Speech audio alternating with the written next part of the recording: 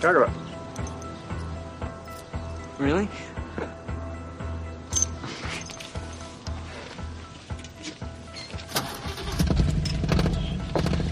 Her name's Christine. I like that. Welcome to Screen Run. I'm your host, the Lady One, and I'm here with Chris Galza. Screen Run is the show where Chris and I explore the films of a particular artist or franchise, and in season 3, we are talking all about the films of John Carpenter. Today, we're going to be talking about Christine. And joining us to talk about this film today is star of Screen and Podcasts, Lindsay Washburn. Hi, Lindsay. Hi, I am so excited to be here. Yes. I'm excited to finally talk about a movie with you because we talk about it on Twitter sometimes, Yes. but I'm like, we need to collaborate, do something, and I'm so glad you asked me to be here. Yeah, we've had more movies than ever to cover in this season, and I was like, we got to get Lindsay. And I gave you a couple movie options, and immediately you were like, Christine, Oh, and yes. let's do it. So why Christine, and what's your history with this movie? Well, it wasn't the first John Carpenter movie I saw. I'd seen Halloween and The Thing and stuff like that, but this one was always like a little bit of an oddity to me, just because of the premise and the performances and stuff, and so that always like left a big impression upon me that you could have like an absurd premise but still make it interesting and cool, Yeah. and personify this car with certain attributes, and I just found it very creative in the ways they did that, and so I've always loved it for that. Yeah. I mean, just to describe the concept of like murdery car is, Yeah. it doesn't sound cool, but it's pretty cool. Oh yeah. What overall is your history with John Carpenter movies? Like, what's your favorite Carpenter? What's your go-to? Chris is obsessed with The Thing. That is my favorite. That is my favorite Carpenter movie. It's probably my number 2 favorite movie of all time. Oh. Yeah, I know. I love The Thing. It's so pitch perfect on pretty much everything. Yeah. And the practical effects are so good. Unreal. And the performances, and you have Kurt Russell, and you can't go wrong. Yeah. And his beard. Yeah. And that hat. Yeah. See, you're in good company, Chris. Chris, when did you first see Christine? When did she come into your life? Basically, just a few days ago. Really? Yeah, I've never seen the film from start to finish in my life. Oh. I've only seen kind of bits and pieces of it over time, but never the whole thing from start to finish, because I'd never heard really good things about it. And I had never really gotten around to watching it, so this was my, I don't know, my first experience. I was trying to make some weird sexualization joke with the movie and the car, because that's clearly what Carpenter's going for here. Yeah. But I could not tie it together quickly enough, so I apologize. This was also my first experience with this movie too. Oh, I'm so excited now. I was only aware of it existing from one of those episodes of like I Love the 80s on VH1 back in the day, because they kept playing the clip of the old man. I don't know if you did any drops, Chris. Did you Not pull of it that up? specifically, no. I Wow. don't have anything, oddly enough. I have drops from other movies in this particular reason. Oh boy. As well as some stuff from some behind-the-scenes stuff, which we okay. can get into, but that's it. Okay. Well, I remember vividly the like going to a commercial break on like I Love 1983, playing the clip of the old man, but like obviously it's on VH1, so pussy is bleeped out. And I was just like, I remember watching that and being like, what the hell is this movie about? Right. And that's the only thing I knew about it going into this movie, is that line was going to be uttered. So yeah, interesting way to lead into that. But before we get into the movie itself, we're just going to talk a little bit about how Christine came into being. So it is obviously based on the novel by Stephen King. The movie actually was in production before the novel even came out, because everybody was obsessed with Stephen King. I found that shocking when I read that. I was like, whoa. I mean, they start movies without scripts these days. So, I mean. Yeah, at least they had the book to go off of. At least they had that. Now, there are definitely some differences between the book and the movie, but Stephen King was hot, and Richard Kobritz had produced Salem's Lot, and he had produced one of Carpenter's TV movie, Someone's Watching Me. So he knew, he's like, we got to get a Stephen King story into here. And he had Cujo and Christine to choose from. And he thought Cujo was silly and Christine was cool. So there we went. At first, Carpenter wasn't actually going to be directing it because he was working on Firestarter, which was another Stephen King adaptation. It's just like the peak King times. And there ended up being production delays. And so it worked out. And Carpenter has called this film a job as opposed to a personal project. Kind of after The Thing, he was a little grumpy. It didn't he thought it was going to really have the impact that it now has, but it didn't have at the time. So I think he was just like kind of a little professional hangover moment of just like, I don't really want to all right, I'll do the gig. I'll do the gig. What? You want to talk about a segue? Then you should listen to this. Richard approached me and said he had the rights. He wanted to do this new book by Stephen King called Christine. And I read it. And at the time, I had just made a film called The Thing, which had not done particularly well at the box office in the United States. And I had received a lot of criticism for being too violent and ooky and grotesque and so forth. So I was looking around for work, and I read this, and it's a haunted car story, but with really interesting characters. So I said, why not? I need a job. Why not? Jesus Christ. And I think that clip encapsulates all of my issues with this film, basically, which we can expand from there. But sorry, continue. You had teed it up so perfectly. Yeah, man. It's almost like I did my research or something. What? No. There's, like I was saying before, there's some difference between the novel and the film. I can't remember if I said this 2 minutes ago, but the book came out in April. The movie came out in December. Nice, quick little turnaround on that one. Mm-hmm. But this one had pretty kind of middling reviews, like some good, some bad. But it grossed around $21 million on a $10 million budget, which is okay. I feel so strange and bizarre to talk about $21 million like it's not an intense amount of money. Such a different time. But it's not enough. But it's since become a cult classic, not to the level of The Thing. No. But, Blumhouse is going to do a remake, so it's some kind of cult classic. That's how you know, is when they want to remake what you loved. That's how you know. And they're remaking Christine. Not The Thing. Just yes. Sorry. Just to be abundantly clear. I'm curious what they're going to do with it. I'm sure it's out there. I haven't read anything because I'm sure they'll update it a little bit. It'll probably take place in the 90s, is what my guess would be. Possibly. I don't know, but it's like, what car? Yeah. What's the cool car from the 90s? Yeah, they take. I bet Christine would probably be a muscle car from the 70s. I was thinking more like a Chevy Cavalier. Or something.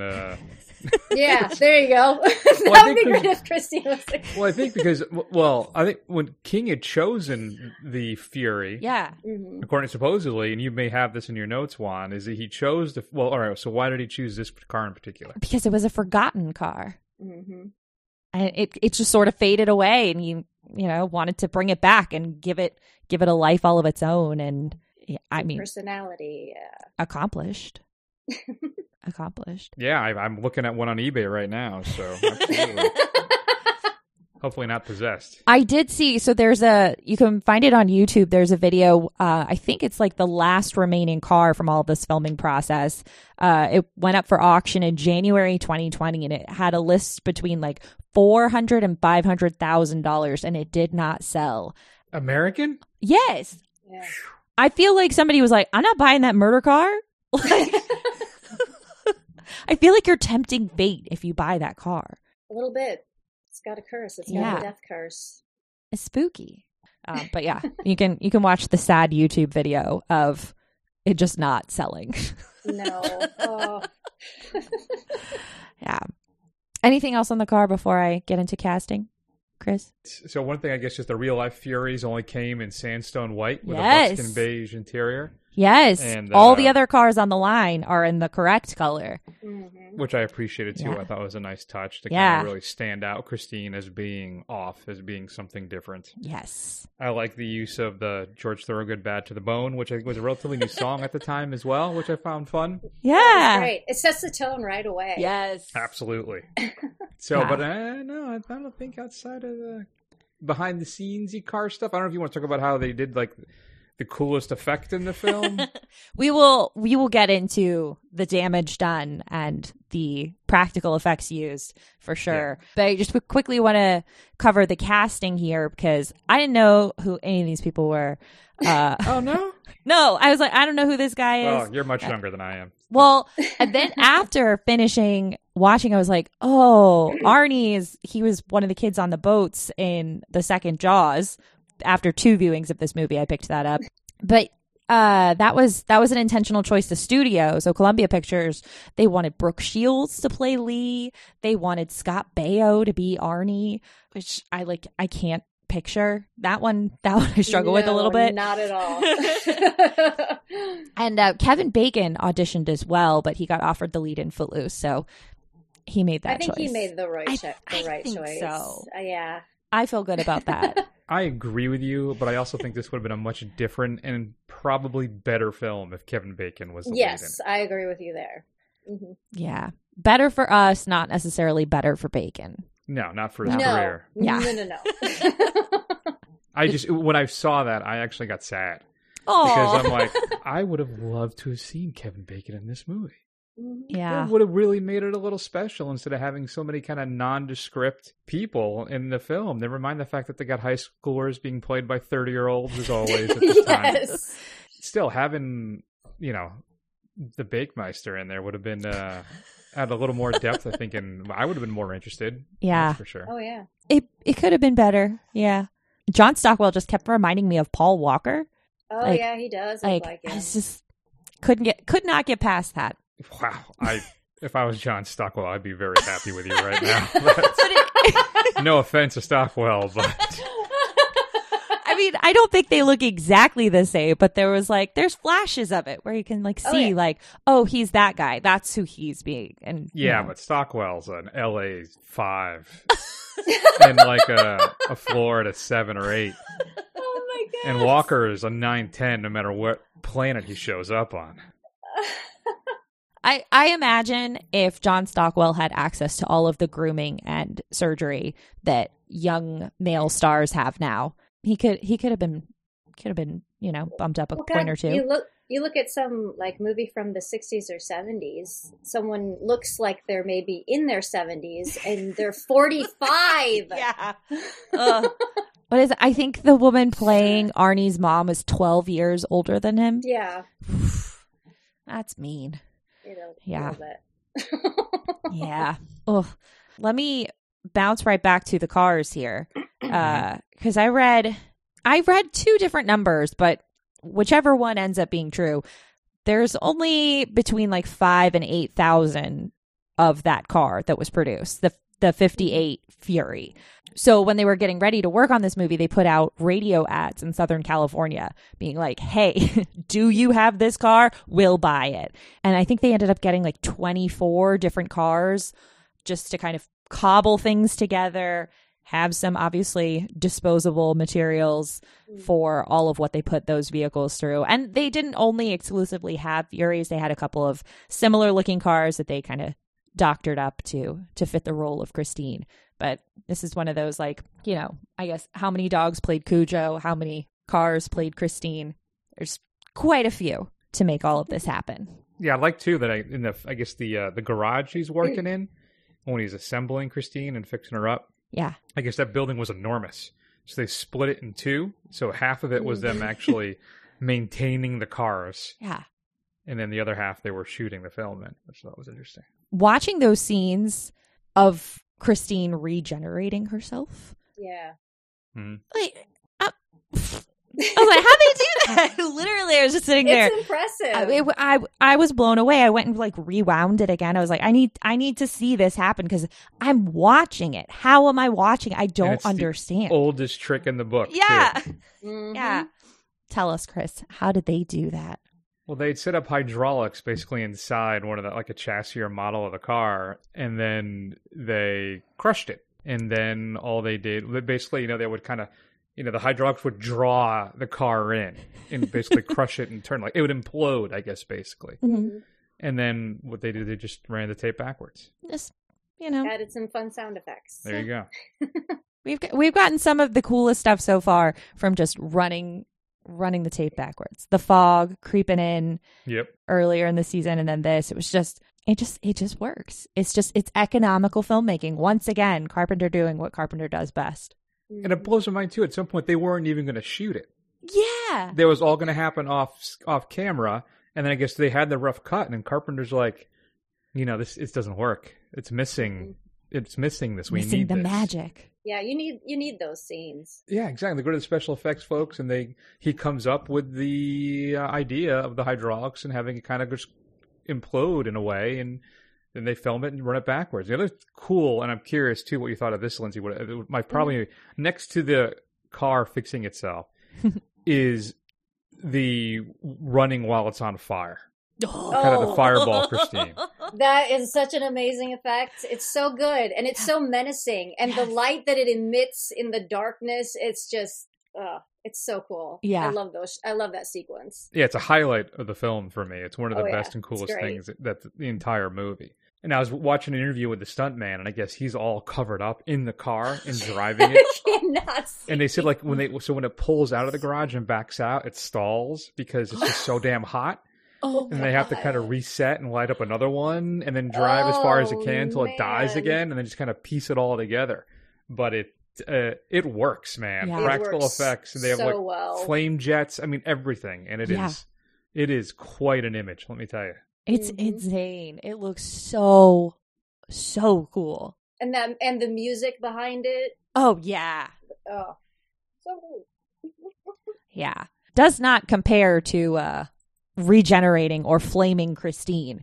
But even just at the very beginning, when the movie is starting and we get that shot in the mirror showing the Yes. people, I was like, oh, we're already like, okay, go ahead. Show me what you got. Like, it's just such a cool start to what seems just, like just a little establishing scene.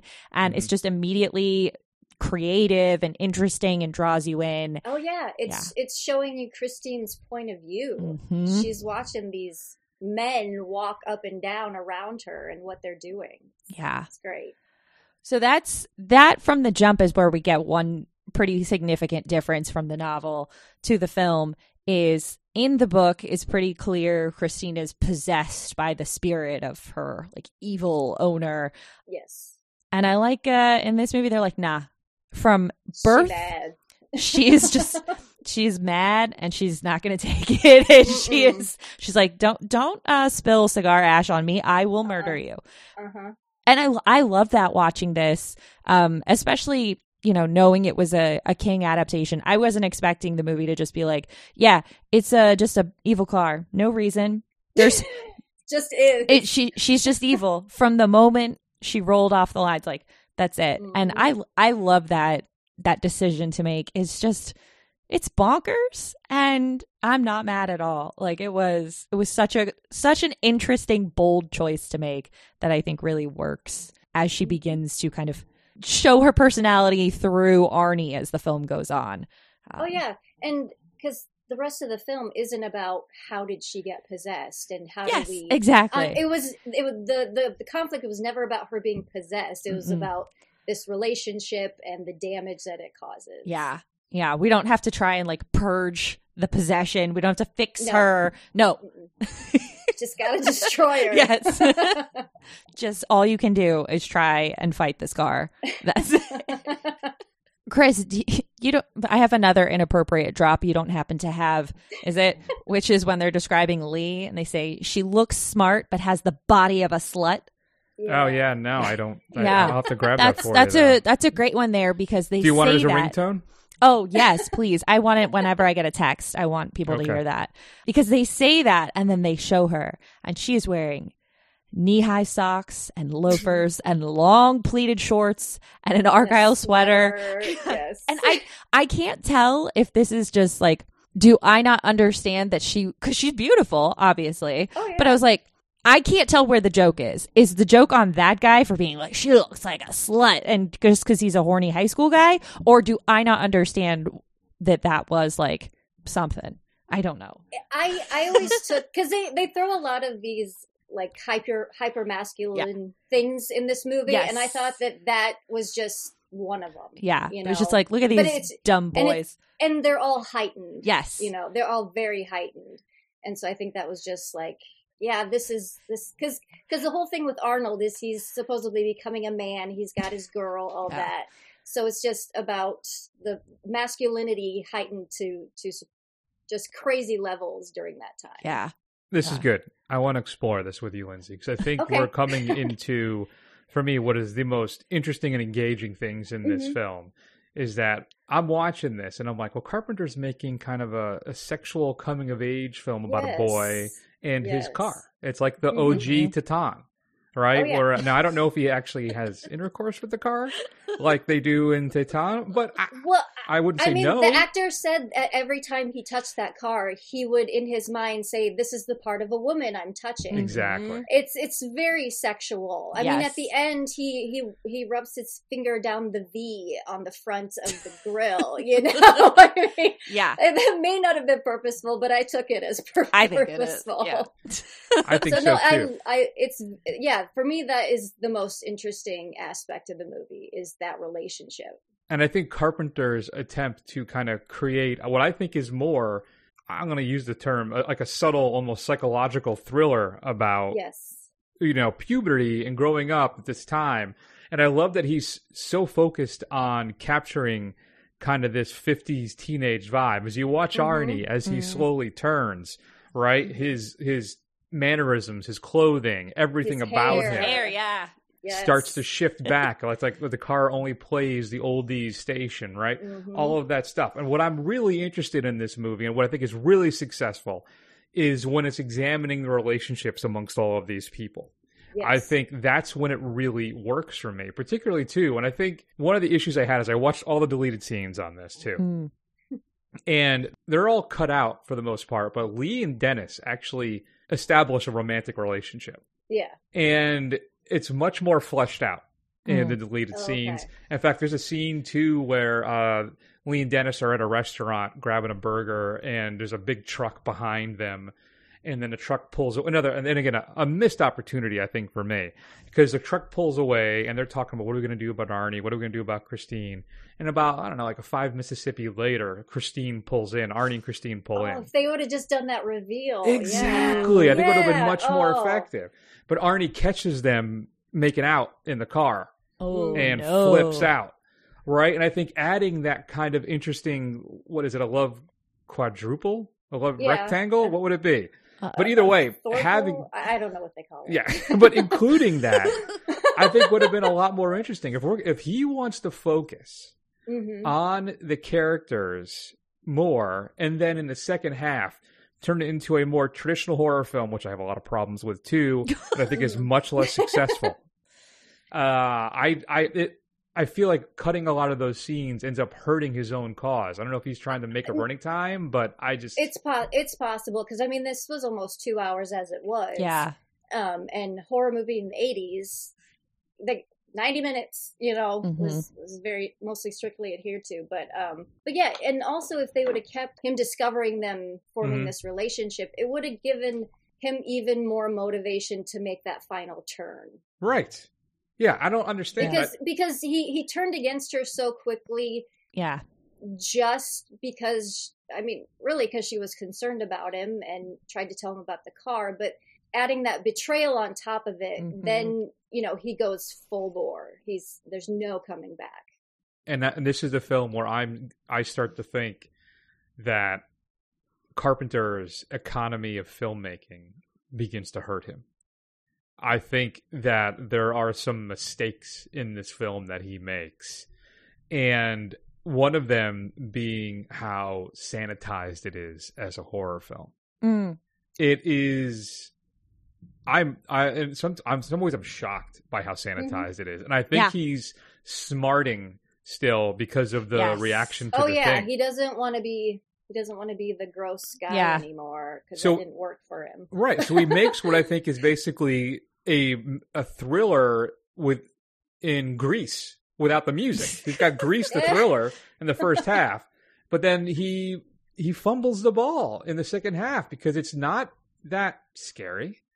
And the violence is really, a lot of it happens off screen. Yeah. There's no gore basically to speak of in any capacity. No. Mm-mm. And I think it ends up robbing the film of any real punch. Yeah, there's no real impact for it. It almost turns into like another TV movie that he did, unfortunately. Outside of the profanity.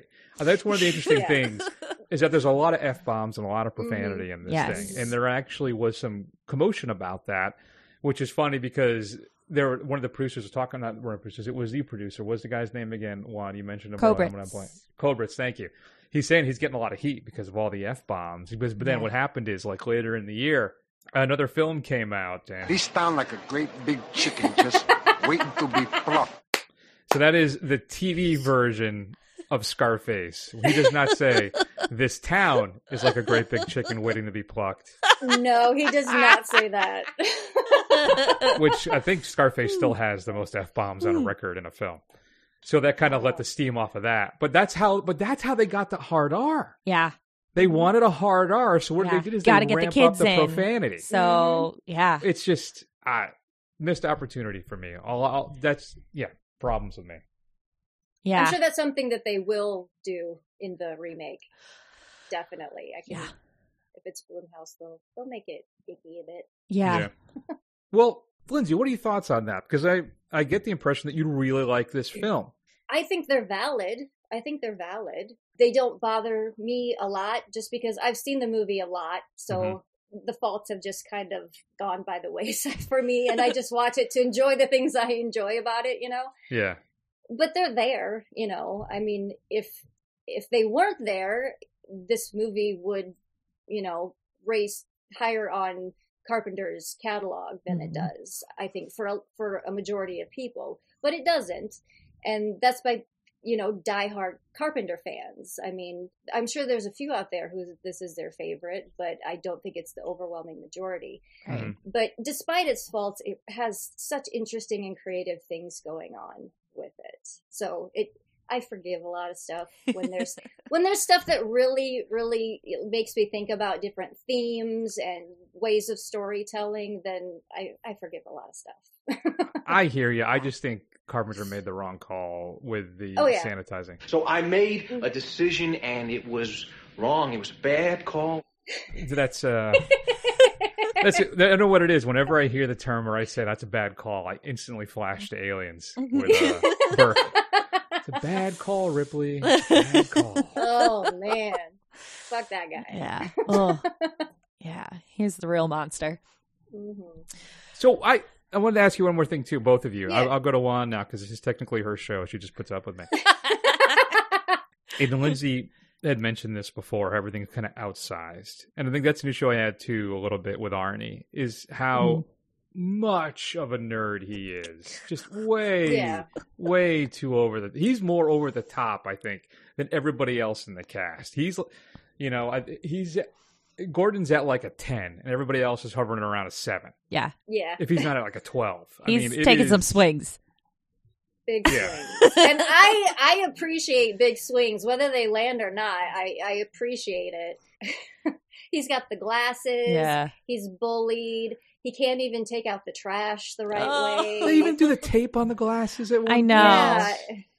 He's just That hurt me. Poor guy. Yeah. But I mean, he is like, to use your Grease comparison again, he is like Eugene. Like, he is that level of cliche nerd when it starts, like they're stealing his lunch from him and. Oh, yeah. And also, I like this movie because how well it parallels Carrie. Mm. Because, Arnie is Carrie in this one. He just uses another type of it's the male centric version of Carrie, essentially, with what King was trying to do with his story. And so I like watching them sometimes back to back just to pick out some of the parallels, because there's quite a few. Yeah. There's quite a few. It's just some of them are stretched out more than others between the films. And I do appreciate, even though how over the top it is, that his transformation isn't just from a nerd to a cool guy. But it's not just shedding the nerdiness, but he's also like shifting culturally and temporally. Yeah. Right? He's actually becoming like this guy from the 50s, this greaser type guy. And it's just, I don't know. I think there's a lot in here I like. I want to make sure I'm clear about that. I don't know, Juan. What's up next? What do you got for us? I hope this is a good segue.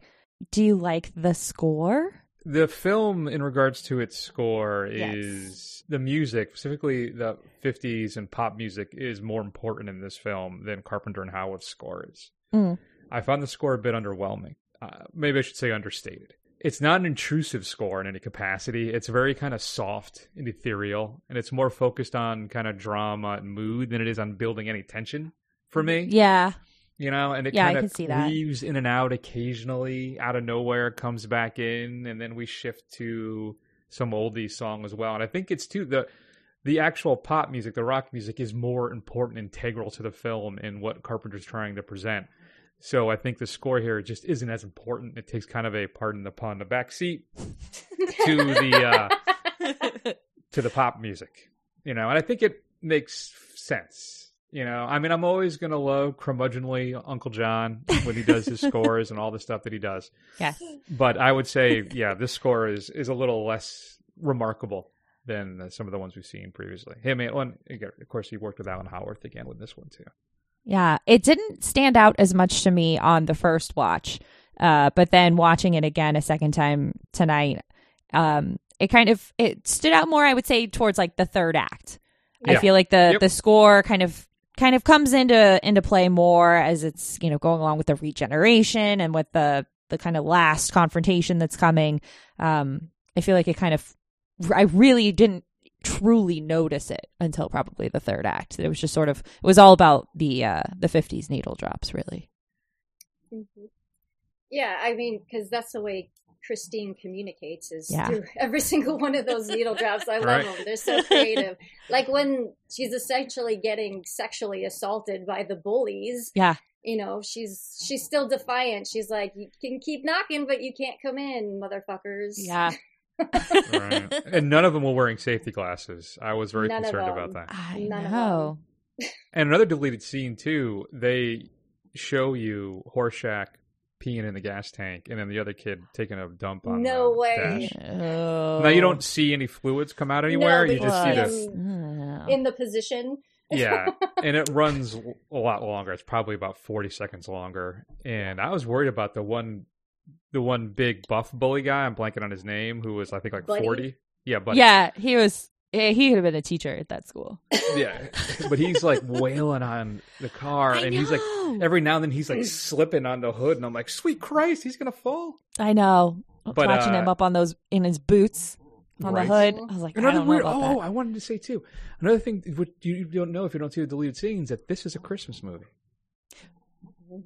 Wait, please break that one down for me. I don't understand. Well, they mentioned Thanksgiving. Yes, because when he's being a shitty friend to him in the hospital, he's like, anyway, happy Thanksgiving. And I'm like, and if we talk about, being the absolute most bullshit beer pour I have ever seen in a movie.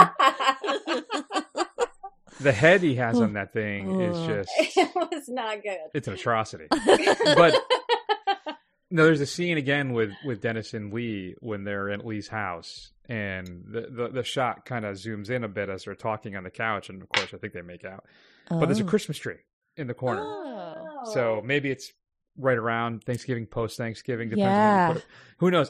We put our Christmas tree up here basically the first weekend after Halloween because we are sickos. So maybe, who knows?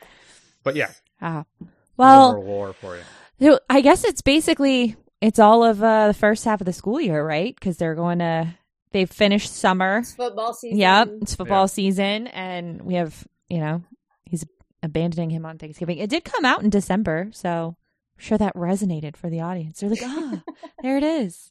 I'm not satisfied. I don't think so. I want to ask you both a question. As the male in the group, I feel like I want to delve into a little bit of my toxic masculinity and demand a response. Yeah. Do you either of you feel like I do that it is like two kind of separate films where we have the kind of drama and the kind of mystery thriller, and then it just, for at least maybe not even halves, but the final act, the third act, it kind of devolves into this almost, I don't know, I don't want to say dull horror film, but it's a little too trite and a little too traditional. Outside of the fact that I guess Carpenter has Christine basically sodomized by a bulldozer. Yeah. But I think outside of that, and then there's one cool scene when Christine is ramming against pylons or something, and the hood resembles like teeth. Yeah. But outside of that, everything else seems kind of perfunctory and kind of lacked any real thrills for me. Nah, it worked for me. Yeah. No, I liked it because, I mean, they needed another machine to kill the evil machine. And in the book, it's a septic truck named Petunia. And I wish they would have kept that in the movie. I hope that is in the remake. I hope Petunia is in the remake. Because King wanted like a final battle between two like tough female vehicles or something. Yeah. I don't know. Lots of cocaine. Lots of cocaine. Fair enough. For me, it comes through. It works. It ramps up when it needs to. And I just think the car itself is so interesting to me. Like what's physically happening on screen with the car, what's happening with the car's personality. It all ended up working for me. I do see what you're saying before about, it's a little softer than it needs to be when it comes to the effects, comes to the scares, the gore, all of that. Like it's truly is like a hangover from the thing of pulling back too much, overcorrecting. But for me, none of that bothered me. I honestly didn't even realize how little violence there was until after I finished watching it, and kind of thinking back was like, oh, they said they had to scrape his legs up with a shovel, but I didn't see that. That's weird that I like didn't see any of that. You just sort of see him like jump up. I'm kind of the same way. The first several times I watched this, I wasn't like, oh, we didn't get to see it. I mean, they talk about scooping the guy's legs up with a shovel, but I think the tone that they set, because I mean, they do some things that are almost like a slasher film, where Christine is stalking the bullies and stuff like that. I don't know. They never even really introduce it, so I think none is better than just a little bit, if you know what I mean. Yeah.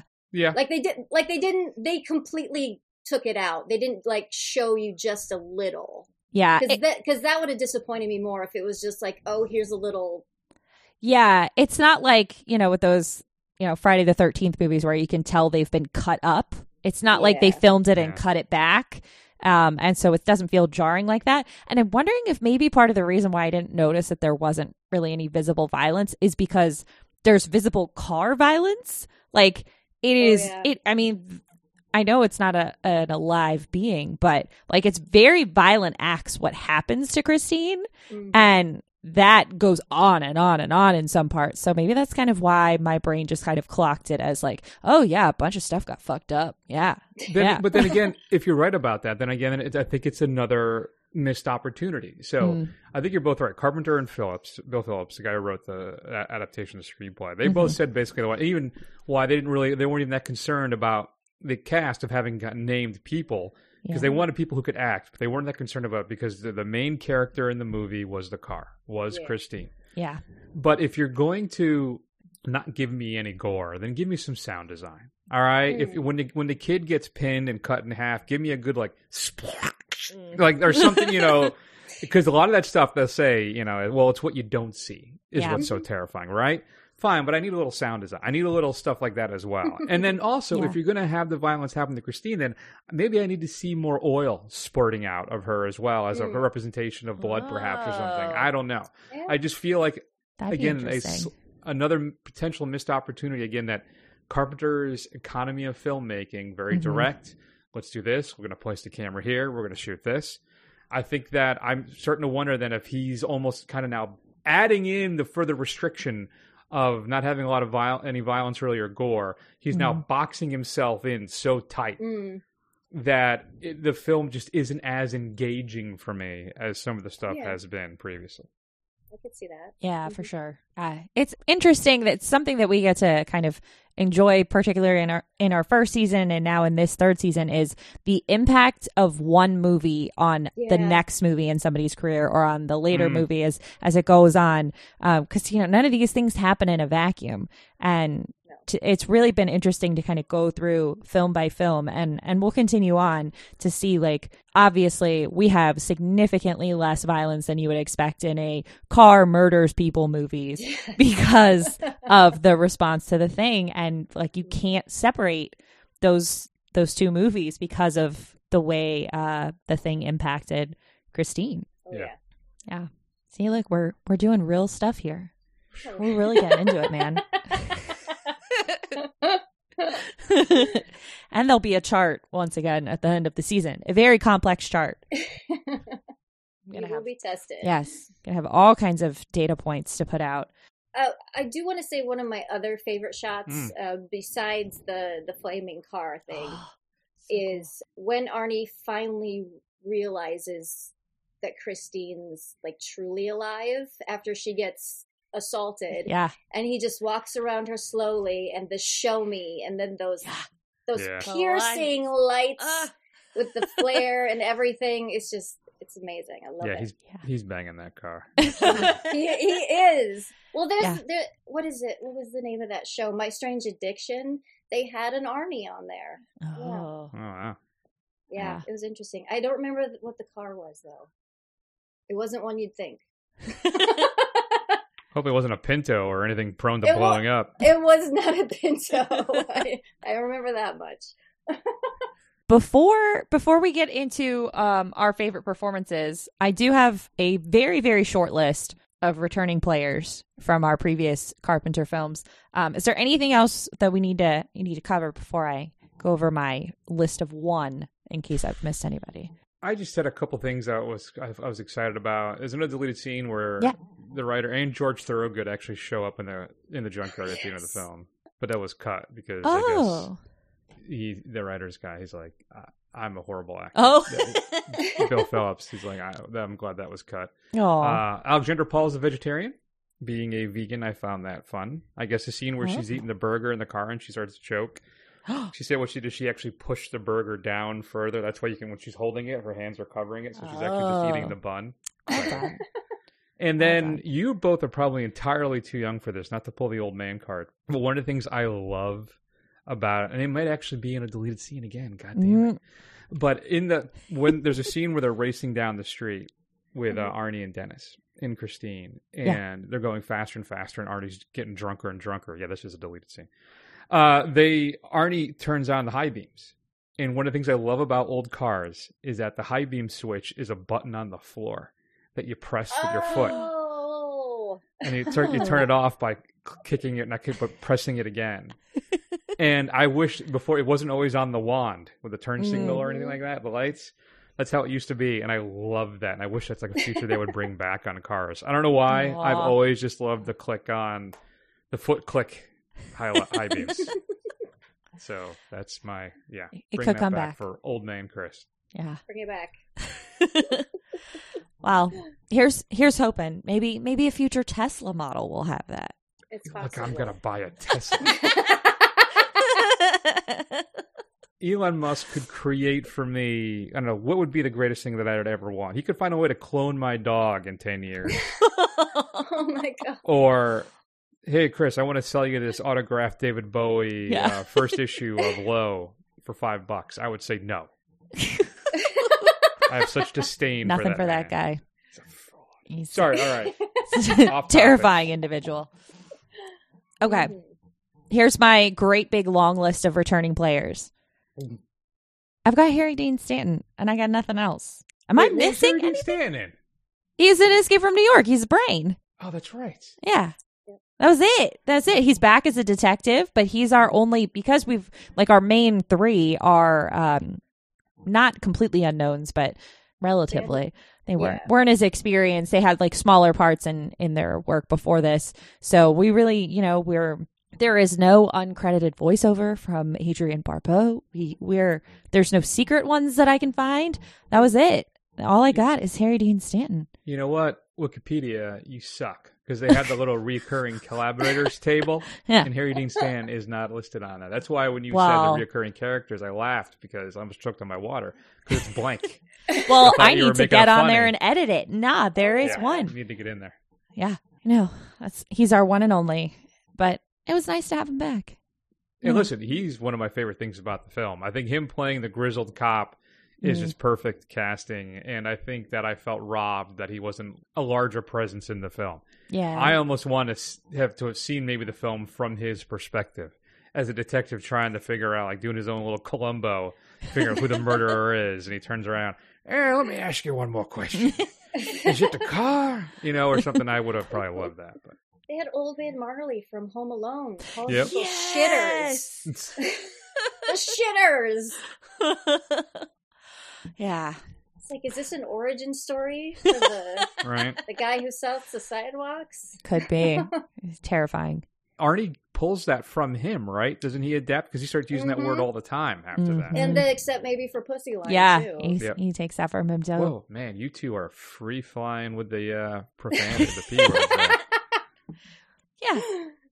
Yeah, this is a safe space for that. Okay. All right. It's time for us to select our favorite performance in this film. And this one's kind of difficult for me because I don't think we're allowed to choose the car, right? I know, Because that would be my pick. it's not a but person. It is a character, but it's not. Yeah. So I feel like, you know what, I'll throw her in the Twitter poll regardless. But Lindsay, who gives your favorite performance other than Christine the Other car? than Christine, I would say Arnie, because I love an over-the-top performance. Yeah. And he does it very well, and he's very convincing. And I mean, even down to the way he changes how he walks. Everything. Everything is different, and he does a good job at it. Yeah. Big swings. Big swings. Chris, who you got? Who gives your favorite performance? I don't know. I was thinking about doing. I feel like Keith Gordon is Arnie is like the most obvious pick. He's the focus of the film outside of Christine. Though I loved Harry Dean Stanton, and I want to throw out there. I think Robert's Blossom, the old man who sells him the car. He's only in it He does a good briefly, job. but he is a He makes an standout. impact. He absolutely yes. does. He's Yeah. wearing that back brace. And, it's just Especially- weird. Yeah. Dennis goes back to talk to him too, and he has a great little moment with him. Yeah. You know what? The hell with it. I'm going to go with it. I'm going with Robert's Blossom. It's a good choice. Okay. Good choice. Okay. Very scientific. I add it to my list. I'm giving it to Dennis. I liked what he was doing throughout the film. I thought we were going to get, basic dumb jock guy, and he had more depth. He was, he loses the football aspect of his life. Everything's changing for him. His best friend, he cancels plans on him. He's got to deal with do I respect bro code, but I like this girl. I saw a lot going on for Dennis, and again, I was getting flashes of Paul Walker, and I liked it. So, John Stockwell as Dennis is my favorite performance, other than obviously Christine herself. There you go. Yeah. So this film has a Rotten Tomatoes rating 69% fresh. Nice. Thank you. Yeah. I like to say, I love that we as a society have universally decided that any mention of the term 69, You the just response is someone just has nice. to. Nice. It's just Somebody has I do to. it every time. I Just will as not society apologize. That we agreed on that. It's just, I don't know. I think it's great. We rate things a little differently here. We will be rating all of John Carpenter's films on a synth score, 1 through 5. Every time it catches me off guard. Half synths are allowed, but synths cannot be divided into smaller fractions. It's like a law of science. Chris, how about you go first here? What is your synth rating for Christine? I like the first half. like I said, I think there's enough here for you to enjoy. I think some of the big key scenes involving the car are very well done. So I'm sitting right now at 3.5. 3.5. Okay. I'm gonna let Lindsay go last, so she can carry us through there. I make my scores, but I base it on the movie itself as I'm watching it, but I also have to look at what I've been rating for the season. And I gave That's a good Escape idea. from New York a 3.5, and I liked this better than Escape from New York. That's so I'm sorry. Call me crazy. I'm giving it 4 synths. Flaming Christine alone gets a whole synth. It's amazing. Yeah, 4. 4 out of 5. Wow. Yeah. Fight me, Chris.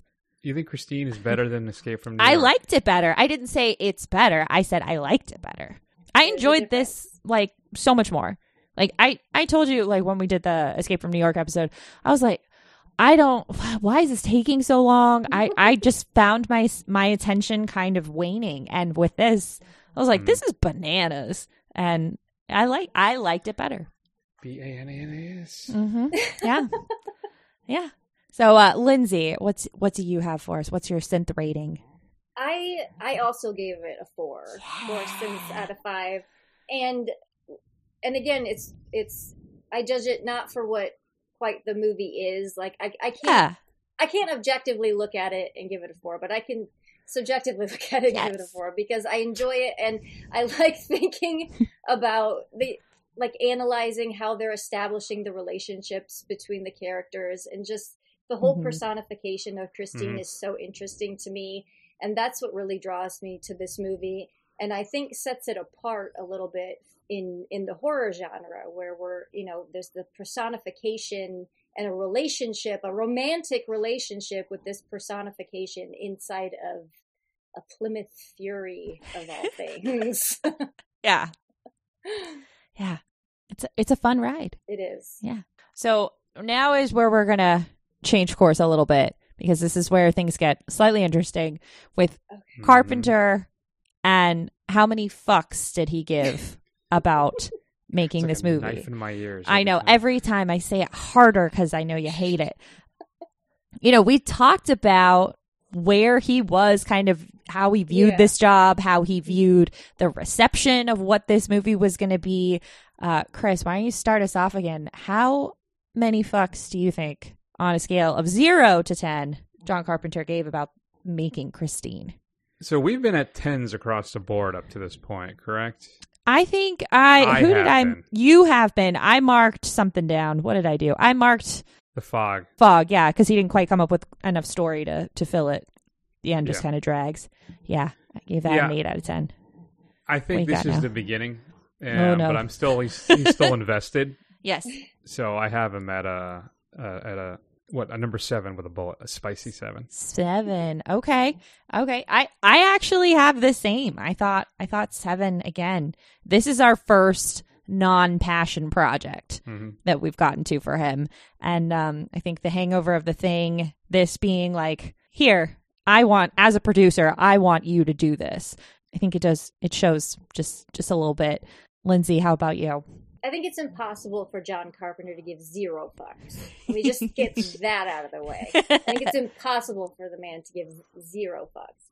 But I've seen what you guys have laid ahead of you, so I know how low of fucks he can give before you get to 0. So I'm going to say he gave 6 fucks. Okay. Yeah. I can see 6. Yeah. Yeah. I cannot wait to plot this chart as we watch. It'll be very interesting. Very interesting. Yeah. Yeah. Okay. Any final thoughts on Christine before I start slowly attempting to take us home, which I'm notoriously bad at? Before we get into the bad, I had one more clip thing I pulled that I thought is a nice thing. Again, it's a behind the scenes thing with Carpenter, but it's just a nice kind of, it's emblematic of the man, which I appreciate, and is the beginning of something that he starts to do in his films going forward. So if you're wondering where it all started, here you go. I remember when it came out, seeing a big billboard out here on Sunset, and my name was repeated so many times. I thought, I can't ever do this again. You know, it's contractual. It's up here. It's up here again. It's again and again. I thought, what an arrogant piece of shit. I got to cut this. This cannot go on. I look like a complete fool. I got so embarrassed. So never again would I let my name be repeated like that. I started using pseudonyms after that. So there you go. Ooh. Because it was like John Carpenter's Christine, directed Yeah. by John Carpenter, with music by John Carpenter, you know, all that kind of thing. So that's the pseudonym stuff starts with the next film, and it's fun. I always like kind of picking out all the stuff too. That's actually him. Yeah, but yeah. I like it. So thank you, Lindsay, for being here with us tonight. Tell all of our lovely listeners where they can hear and see more from you. I know you're on a great many platforms, screens, things. Yeah. I'm everywhere. No, you can find me on my channel. It's just my name, Lindsay Washburn. And you can find me every week at the Bad Movie Night channel, where we do the Bad Movie Night podcast. We watch just the worst shit. Just the worst shit. You're a trooper. You really. Oh, man. Thank you for your service. So I have a question for you. So I was peeping on your YouTube channel, and I watched one of your videos too.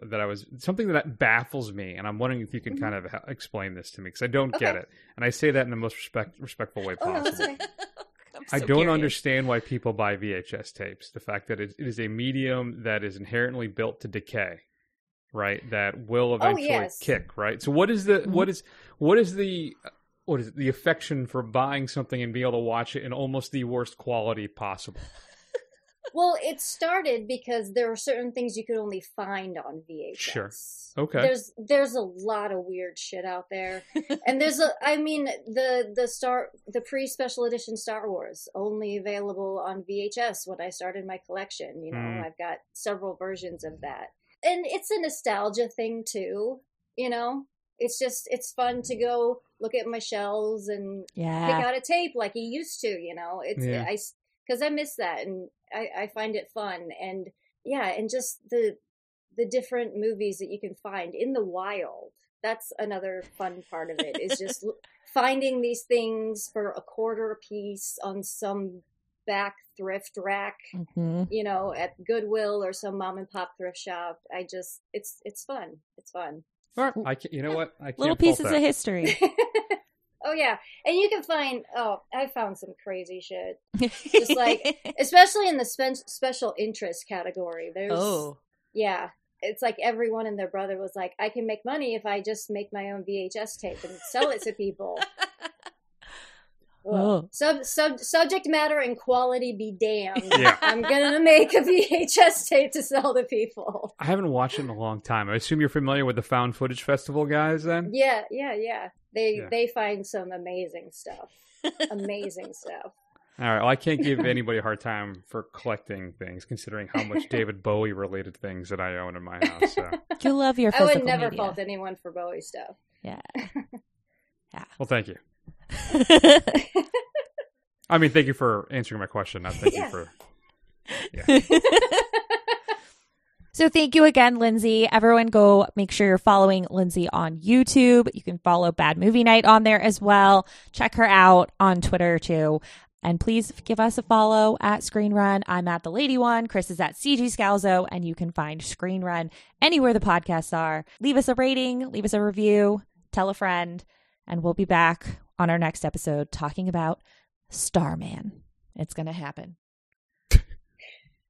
I don't know how to end the show. I really don't. Every time I'm doing well, Chris interrupts me. And then every time I'm doing poorly, he sits silently. We're going to go from a man possessed by love for his car to a lady possessed by love for her husband in an alien. Just attachment. Very, very interesting. Yeah. I'm sorry that you don't believe in love anymore. That's not my fault. Maybe John Carpenter will rekindle that spark for you. Aw.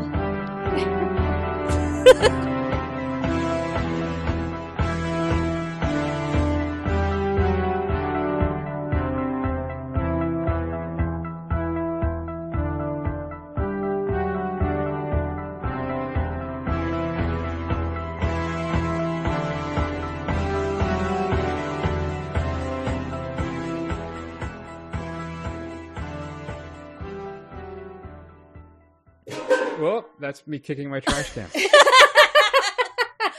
I was like, that's a drop I haven't heard before. Sounds like someone like fell into a pile of trash cans or something. That cartoon sound effect. Probably edit that out.